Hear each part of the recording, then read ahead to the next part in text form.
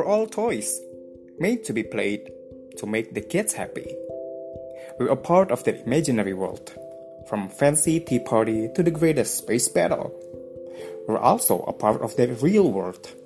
They take us everywhere, sad and even cry when they forget where they put us the last time they played with us.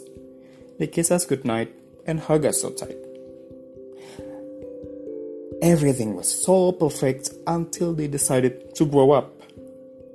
They throw us from their life because imaginary world is cancelled and adulthood doesn't have enough room for us.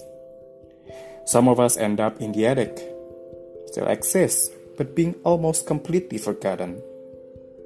Some of us end up in the dumpster, become unwanted trash, and then gone forever. Some of us are being donated, being passed down to some unknown place just so the grown-up kids don't feel so bad. Some of us are being passed down to another kids that our kids know. They introduced us, what's our name, what's our role, what's our stories. But none of us stay with the same kid.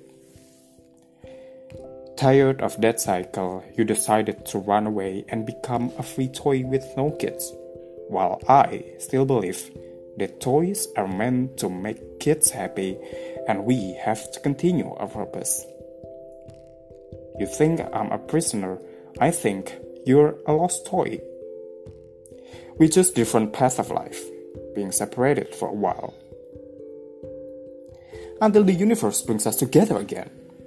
We are involved in some imaginary world's crisis and we help another toys.